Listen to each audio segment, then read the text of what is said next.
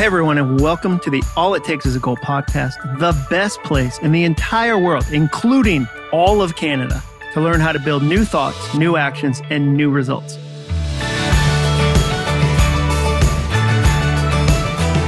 I'm your host, Jon Acuff, and today I'm going to teach you the 3 words that you should say whenever someone asks you to work for free. But first, today's episode is brought to you by Medi-Share. Have you guys ever had buyer's remorse? You know, that feeling of intense regret because the thing you thought you just had to have was only something you used once or twice. For me, it was the time I bought a really expensive road bike because I thought I was going to get into cycling. I proceeded to hang it on the wall in my garage and feel ashamed for 6 months. Well, I know some of you are experiencing buyer's remorse right now for something much more frustrating. You know what I'm talking about. It's the health care you rushed to get during open enrollment last December. Well, I have some good news for you. You've probably heard me talking about our main sponsor for this podcast, Medi-Share, and these guys have the answer to healthcare buyer's remorse. Check this out. Members of Medi-Share save up to 50% or more per month on their healthcare costs. They say the typical family saves up to $500 per month. And here's the best part. You can become a member at any time. So that means it isn't too late to ditch your buyer's remorse and switch to a more affordable healthcare that will save you money and help you sleep better at night. If this is your first time you're hearing about Medi-Share, it is the best alternative to health insurance that allows you to share the burden of medical bills, offers access to 900,000 plus healthcare providers, and has a proven 25-year track record. Plus, in addition to saving hundreds per month as a member of Medi-Share, you will also have access to free telehealth and free telecounseling. You won't find that with any traditional health insurance provider. Guys, it only takes 2 minutes to see how much you could save. Go investigate that for yourself and your family at medishare.com/Jon. That's medishare.com/Jon. Remember, Jon doesn't have an H in it. So it's MEDI, that's meta, share, SHARE.com/JON. Okay, let's be honest for a second. Not every podcast I create will make you money. Some of my episodes will help you write a book. Some will encourage you during a difficult time. Some will teach you practical things you can do to face your fears and doubts. Some will make you laugh. Some will even give you parenting tips. Every podcast I record, whether it's just me sharing ideas or me interviewing someone, will help you with some part of your goals. But not every podcast that I make will help you make more money. This one, though, get ready. Get ready, buckle up, as they say in the buckle up business. If you use the 3 words I'll teach you in this episode, you will make more money. You will. How do I know? Because I've taught these 3 words to thousands of people and they just work. They flat out work. Now, if I were you, I'd be real worried. I'd be like, ooh, he's about to pitch me something. Like maybe he's going to tell me the first 2 words. And then if you want the 3rd word, it's right behind this paywall. Nope. There's no course. There's no curriculum. There's no upsell coming at the end of this episode. I just learned something 12 years ago that really helped my side hustle, and I think it'll really help yours. I'll never forget when my friend Megan caught up with me in a green room in Dallas, Texas, about a month after I shared these 3 words with her. A green room, by the way, if you're not a public speaker, is just a fancy way to say small room where they keep free granola bars at speaking events. Megan came up to me and she said, "Hey, I tried that technique you told me about, and it made me $2,000. 3 words, $2,000. That is a sweet ROI, return on investment." But enough about Megan. Let me start things off with a question another friend asked me.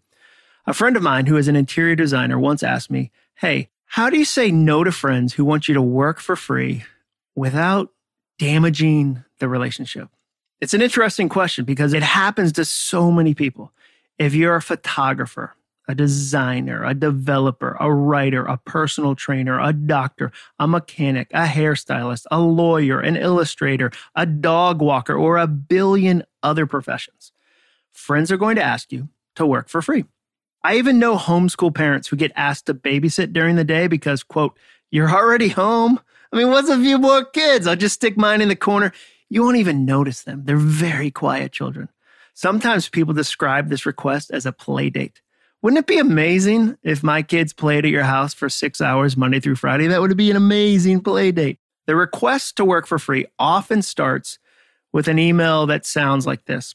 "Hey, sorry to bother you, but I need your opinion on something. I need a quick logo. It should only take you a few minutes. You could probably knock it out in your sleep. Is that something you could help me with? I love your style. Now, there are a few signs that you've just been asked to work for free. Number one, the promise that it will be quick. If someone says, I just need you to tweak it, run. It's never just a tweak. Tweak is actually Latin for 40-hour project. Number two, help me is often code for give me something for free. And number three, there's usually at least one compliment to soften you up a bit. Oh, you've got such a good eye. I love your eye. I love your style. Sometimes the friend will promise you great exposure. I'll do a separate podcast episode about working for exposure at some point because it's not as cut and dry as you think. Or your friend will offer to barter something you didn't want or need. Okay. You take my photos and I'll let you have one of the mustache combs I've learned to whittle out of reclaimed farm wood. This one came from a barn outside of Pineapple, Alabama. Isn't it nice to be able to comb a mustache with a whittled comb? I just tried to think of the worst barter I could imagine, and that's what I came up with. I also like to use really obscure examples so that the internet doesn't get angry at me. I have to believe that the mustache comb whittling community, or the MCWC, is very small and not likely to hear this episode. I mean, let's be honest, they probably don't listen to podcasts. I feel like I should be able to get away with criticizing the mustache comb whittling community without much cost on my end. The email you receive with the free request might be different, but regardless of how the request is made, how do you handle it? My old method, this is what I used to do, was to say yes out of guilt and then do the work filled with pure white-hot rage. My words said, sure, no problem, I'll do that. But my face said, I would kill you in your sleep if I owned a good pair of gloves. That's the only thing stopping me is I don't have a good pair of gloves. Have you ever done that? Have you ever said yes to something because you just didn't know how to say no? And then you're furious with yourself. Right now, wherever you are, right now, you should be shaking your head in your car, on a treadmill, while walking around the neighborhood, because everyone has said yes to something that they should have said no to, and it's not a fun way to live. After years of doing that, I came up with a really simple plan in 2008. That's when I first started building a side hustle and expanding my freelance writing and speaking. I stumbled upon a new soundtrack for my business. Now, a soundtrack is my word to describe a repetitive thought that guides your life. I wrote a book recently about overthinking called Soundtracks that teaches you how to retire your broken soundtracks, replace them with new soundtracks, and repeat them so often they become as automatic as the old ones. So in this situation, my broken soundtracks were telling me things like, you can't say no. You don't get to have boundaries. Other people get to have boundaries, but not you. You have to say yes to every request. Who are you to charge so much money for what you do? What if you say no and this is the last opportunity you ever have, etc.? I just had a whole gaggle of toxic thoughts that were getting in the way. That's the definition of overthinking, by the way, when what you think gets in the way of what you want. And in this moment, what I was thinking that I couldn't say no, that I had to say yes, was getting in the way of what I wanted, which was to build a successful business. I knew I needed to retire those soundtracks and replace them with some new ones. And I wanted the new one, I wanted the one that helped me to be short and simple so that it was easy to tell people. Here's what I came up with. When someone asks you to work for free, say these 3 words. What's your budget?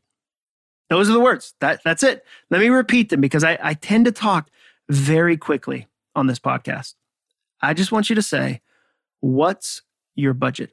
Now, this question works because it introduces money into the equation without being offensive. Instead of saying, well, my hourly rate is $250 an hour, which will put your friend on the defensive, you respond with a question. The question helps your friend remember that, oh, that's right, you're a professional. It quietly introduces the idea that you do this for a living or a side hustle. It reminds them that this is your job, not just a passion. We're not just talking about a hobby. People sometimes get confused by this because for them, let's take photography as an example. For them, photography is a hobby. So why shouldn't it be the same for you? Hey, it's just taking a few photos. What's the big deal? You know how you love your camera? You shutterbug you. Wouldn't you love to spend your Saturday afternoon taking my kid's senior photo? She plays the clarinet, so if you could scout out waterfalls in the area, that would look great with a clarinet. I know that's really specific, but we're really trying to focus on a waterfall that looks good with a clarinet. If you could do that, that would be awesome. Doesn't that sound like a fun way to spend your weekend? Plus, you'll get to edit all the photos later. Win-win. This soundtrack also helps you remember that just because you love doing something doesn't mean you should do it for free. Just because you love to do something like photography doesn't mean you shouldn't get paid for it. Now, two things are going to happen. When you say that to somebody, whether it's to their face, remember faces? We used to just talk to people directly, whether it's over a text message, whether it's an email. Whenever you say, what's your budget? Two things are going to happen. One of two responses will be sent right back to you. They'll say, one, okay, this is my budget. They'll tell you their budget. Or two, they will tell you they don't have a budget. If they tell you their budget, great. That's awesome. Proceed as you wish. I mean, if the money is good, proceed. I used to ask this question when I first started speaking professionally. And the crazy thing is that often the budget was much higher than I was going to charge. I used to be really insecure about my abilities. So when someone would ask me how much my rates were in like 2010, 2009, I'd say, my rates? A nickel. I'll fly across the country, create a 3-hour custom presentation for your audience, and I'll sleep in a hostel as long as you'll pay me a whole nickel. Doesn't even have to be a shiny nickel, just a regular old nickel will do. But then I started to ask the question, what's your budget? And the client would inevitably come back with a number that was much higher than a nickel. Hopefully, whoever you're dealing with has a budget, and they'll tell you what it is when you ask that question. But they might not have one. Even worse, they might tell you that they never pay for this kind of work or that other people give them discounts. This is an interesting negotiation technique because it shames you. One of the greatest struggles that entrepreneurs have, like when you're trying to grow a business, when that's your goal, is comparison. It's so easy to compare your work to someone else's. And in this moment, that's what someone is doing to you. They're comparing you to someone else and making you feel ashamed, as if everyone else is generous. Everyone else does this for free, but you're the greedy one. Now, it's important to recognize that something very telling is happening right now. I can't make this point strongly enough. A client who is a jerk during the ask will be a jerk during the task. I could probably do a whole episode on just that idea. And I'm going to say it again because it rhymed, and rhymes on podcasts are just fun. A client who is a jerk during the ask will be a jerk during the task. That's the second soundtrack that you should write down from this episode. If a friend, client, or customer is a jerk during the negotiation, guess what? They will be a jerk during the entire project. Don't expect them to magically change into a great client all of a sudden. If they don't have a budget and it's a free project, if it's something you want to do, then by all means, donate your time and your expertise. I love that you can use your talents that way. And I think you should support your church, your nonprofit, a family as often as you can. Do free work, but not out of shame or fear. What if you don't want to do the work for free though? What should you do then? I'll give you the next sentence that you should say. We'll put it in the show notes so you can just copy and paste it directly. If you don't want to do the project, say this. In order to honor and fulfill the commitment I've made to my paying clients, I can't take on any pro bono work. I love doing it when I can, but I don't have the time. That's all you say. Because they're not just asking you to give them something for free. If you take time away from your paying clients to work on your free clients, you're actually stealing from the people who pay you. That's terrible. That's how entrepreneurs go out of business. Saying yes to the wrong thing is one of the most expensive things you can do. That's the third soundtrack you should use. Every yes is expensive. Write that down. Every yes is expensive. There's a key distinction I need to make too. Don't say I don't have time right now, or I don't have time this month or this week. If you do that, the friend is going to respond, well, what about next month? What about next week? When are you going to be available? I was once afraid to tell someone a flat no. And I said, I'm sorry, I'm slammed for the next 6 months. Like I just wasn't brave enough to tell them a flat no in the moment. And they immediately emailed me back and said, what about on March 15th? They picked a date 6 months and 2 days later and just kept pushing.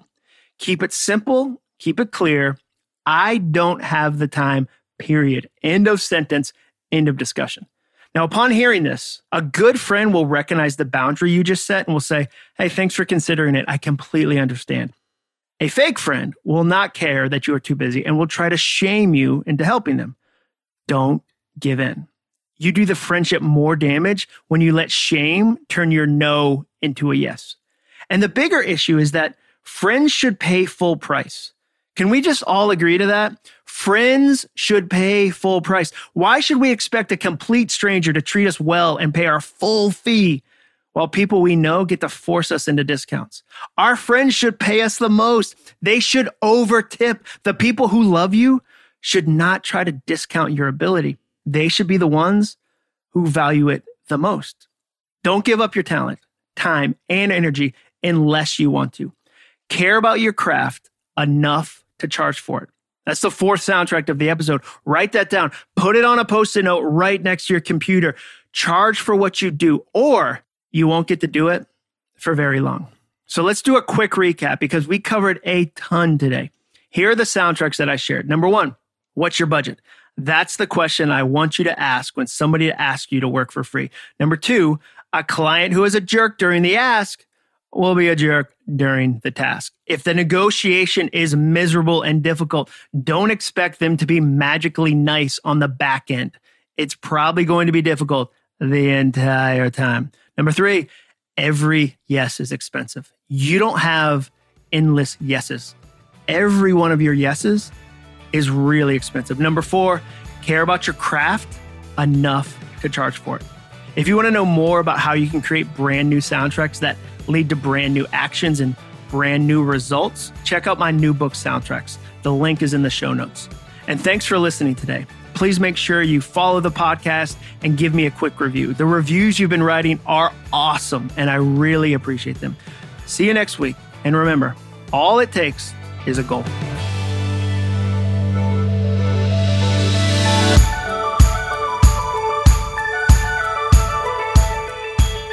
This episode of the podcast was brought to you by Metashare. Text John, Jon, to 474747 for more information. Huge thank you to Metashare for sponsoring it. Jon to 474747. Thanks for listening. To learn more about the All It Takes Is a Goal podcast and to get access to today's show notes, transcript, and exclusive content from Jon Acuff, visit acuff.me/podcast. Thanks again for joining us. Be sure to tune in next week for another episode of the All It Takes Is a Goal podcast.